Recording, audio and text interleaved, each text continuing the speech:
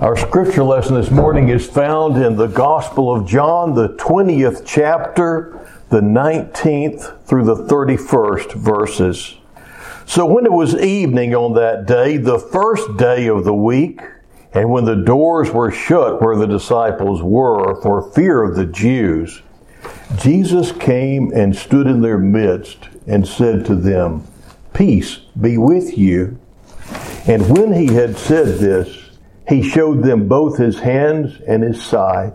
The disciples then rejoiced when they saw the Lord. So Jesus said to them again, "Peace be with you. As the Father has sent me, so I send you." And when he had said this, he breathed on them and said to them, "Receive the Holy Spirit. If you forgive the sins of any, their sins have been forgiven them. If you retain the sins of any, they have been retained." But Thomas, one of the 12, called Didymus, was not with them when Jesus came. So the other disciples were saying to him, "We have seen the Lord." But he said to them, "Unless I see in his hands the imprint of the nails, and put my finger into the place of the nails, and put my hand into his side, I will not believe." After 8 days, his disciples were again inside, and Thomas with them. Jesus came, the doors having been shut, and stood in their midst and said, "Peace be with you." Then he said to Thomas, "Reach here your finger and see my hands, and reach here your hand and put it into my side, and do not be unbelieving, but believing." Thomas answered and said to him, "My Lord and my God." Jesus said to him, "Because you have seen me, have you believed? Blessed are those who did not see and yet believed." This is the word of God for the people of God. Bob Woods tells the story of a couple who took their son, age 11, and their daughter, 7, to Carlsbad Caverns. How many of y'all been to Carlsbad Caverns? Let's see your hands. Okay, then you know what happened when they got to the deepest and darkest part of the cavern. When they reached that point, the guide turned off all the lights to dramatize how completely dark and silent it is below the earth's surface. The little girl, suddenly just enveloped in darkness, was frightened and began to cry. Immediately was heard the voice of her brother. "Don't cry. Somebody here knows how to turn on the lights. Don't cry. Somebody here knows how to turn on the lights." In a real sense, that is the message of the gospel, you know.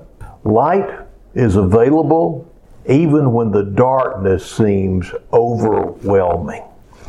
In our gospel reading today, we first find the disciples in the darkest moment of their lives. Their hopes, their dreams, their faith, their trust, their souls, everything had just been torn apart.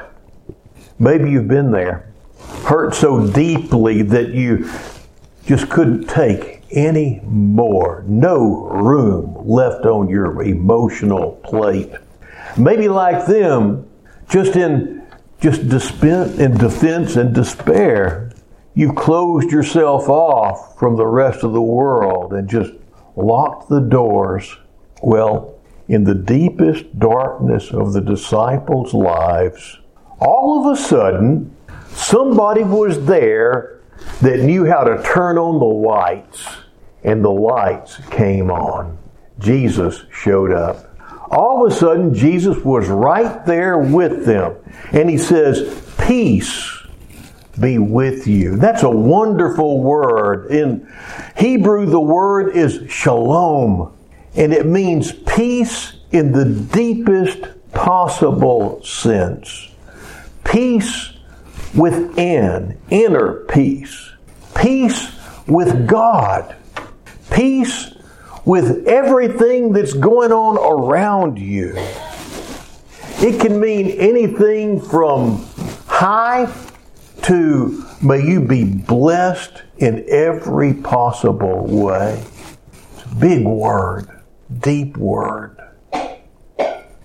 And here, when Jesus says it in this setting, basically, I think you could say it means it's okay. It's okay. Everything is all right. Whatever else might come, it's all okay. Those words, coupled with His presence, let them know that they were okay with Him, that they were okay with God, and they were okay with whatever else might be coming along. They had let Him down. It was okay. They had failed. It was okay. They had disappointed Him, but it was okay. They hadn't understood. It was okay. They were forgiven and they were reconciled with Him, and everything was all right. And then He tells them, as the Father sent me, I also send you. Jesus never just comes to us and comforts us and leaves us in that spot. He always has a mission for each one of us. He comes to us, He saves us, and then He sends us into the world as transformed and different people. People who face the world differently than any other kind of people in this world. He tells them, as the Father sent me, I send you. And you can't tell it hearing it in English, but really, in Greek, there are two different words for send that Jesus uses. The first word where He says, as the Father sent me, that's the word apostello. And that word means to send forth on an assignment or a mission. And then the second word where He says, I also send you, is another word totally different. It's the word pimpo. And that word means to send with a message. Like you send to, like sometimes in your household, you'll speak to somebody and say, would you go tell so-and-so that dinner's ready? You would pimpo them if you did that. You would send them with a message. Do you see that? And yet, if you sent them to the store, that would be apostello. You sent them with a job to do, a mission to perform. Do you see the difference? And yet He tells His disciples, as the Father sent me on a mission, I send you with a message. I send you. And basically, you see, for us, our mission is the message. I know that whenever you saw that title last week, you probably said, what in the world does he mean? Our mission is the message. When Jesus gave the Great Commission, He didn't send the people out into the world to battle social injustice, did He? He sent them out in the world with the gospel, with the good news that Jesus died so we could live. Okay. The message that we are sent with has the power to bring forgiveness to sins, reconciliation with God, and eternal life if we share it. People only hear it when it is spoken. It's a message that has to be shared in order to be received. It cannot be just understood. Everything else for the church is meant to be secondary. The gospel is first. Helping people is second. The gospel is first. Feeding the poor is second. Helping the homeless is second. Doing good for other people is second. Sharing the gospel that can transform the lives of the people we're helping is first. And somehow the church has just moved away from our true mission, which is to get out the message. In fact, quite a while back on the mission field, it became popular to say, well, we don't want to make rice Christians. We don't want to feed people and share the gospel with them. We don't want them coming and worshiping and hearing the message just to get fed. We don't want to humiliate them by subjecting them or embarrassing them by talking about Jesus. That was a rationale, and it has been a rationale in missions in many denominations for many, many years now. But the thing is, the message needs to be shared.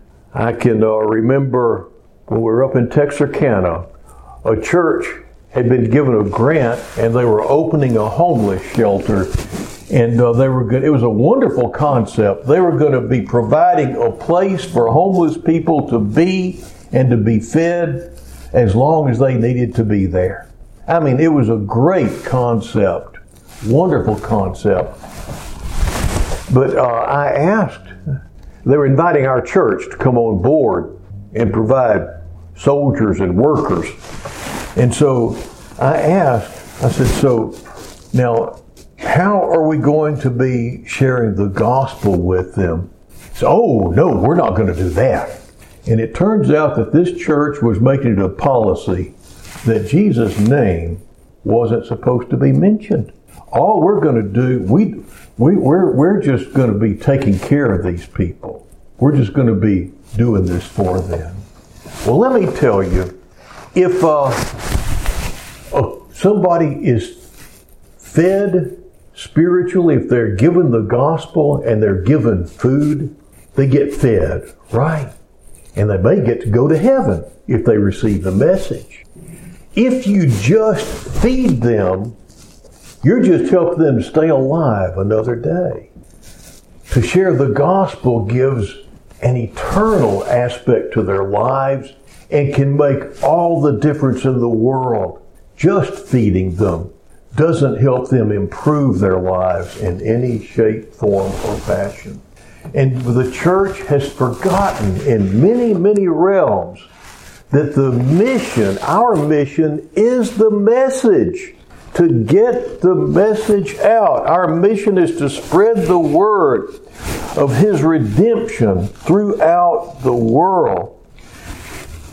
It has power. Jesus' mission of redemption isn't something that we're to duplicate. His role as the Son of God to redeem the world to Himself on the cross is a once-for-all event, and that's what we're supposed to celebrate every time that we take communion. And every time we celebrate communion, we're celebrating the gospel that Jesus came, and there was a place on His cross when He died for you, that everything you may feel that God is holding against you, it's okay because He paid the price. Shalom. We receive it when we take communion. Some people don't understand it. They love to take communion, but they couldn't really tell you why. It's because we experience His presence and His peace when we receive it. We experience shalom in a very real way. It's important to recognize, however, that we're sent in the same way that Jesus was sent. And that means that we are under orders just as Jesus was. We don't bring our own message. We're not allowed to tinker with the message and fine-tune the message. We're charged to bring it accurately and clearly. Now, sometimes we're tempted to water down parts of the message that are difficult for the world to receive, and they might tell you they find it offensive.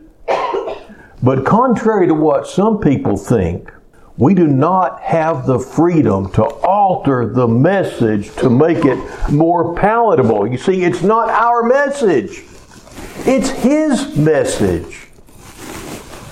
The Father sent Jesus. And now Jesus sends us on this holy relay team. And we are to pass on this responsibility to those who follow us and teach others that they're supposed to be passing the message on as well.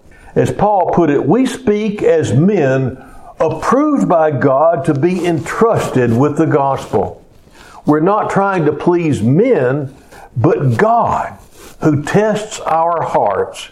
And then he tells Timothy, and the things you have heard me say in the presence of many witnesses, entrust to reliable men who will also be qualified to teach others. Now, John talks specifically about the sending. Each of the other Gospels add details to this great commission.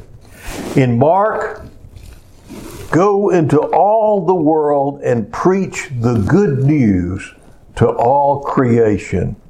In Matthew, go and make disciples of all nations, baptizing them in the name of the Father and the Son and the Holy Spirit, and teaching them to obey everything I have commanded you.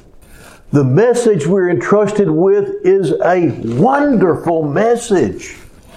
It is wonderful. I love what A.B. Simpson was reported to have said about the gospel.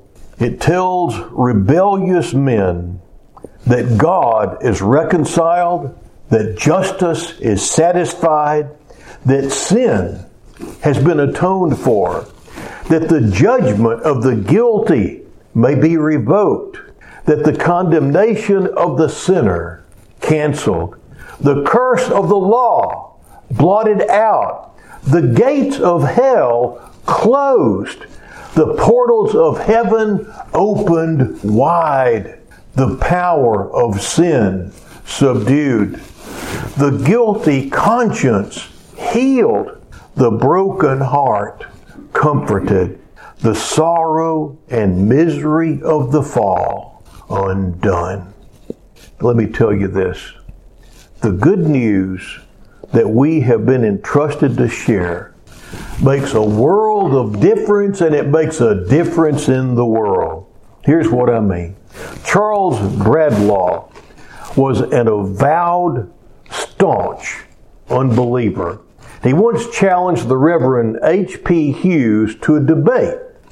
The preacher, who was head of a rescue mission in London, England, accepted the challenge with the condition that he could bring with him 100 men and women who would tell what had happened in their lives since trusting Christ as their Savior. They would be people who once lived in deep sin, some having come from poverty-stricken homes caused by the vices of their parents. Hughes said they would not only tell of their conversion, but would also submit to cross-examination by any who doubted their stories. Furthermore, the minister invited his opponent, Charles Bradlaugh, to bring a group of non-believers who could tell how they were helped by their lack of faith. When the appointed day came, the preacher came, accompanied by 100 transformed men and women. But Bradlaugh never showed up. The result? The meeting turned into a testimony time, and many of the sinners who'd gathered to hear this debate were converted. Brothers and sisters, we have a message for those who are living in darkness. And that message is, there's somebody here who knows how to turn on the lights. And his name is Jesus. That's a message that you can share anytime you're with anyone who's in any sort of darkness. There's somebody here who can turn on the light. His name is Jesus. Don't be afraid to share that message. It's a message that brings life. In the name of the Father, the Son, and the Holy Spirit. Amen.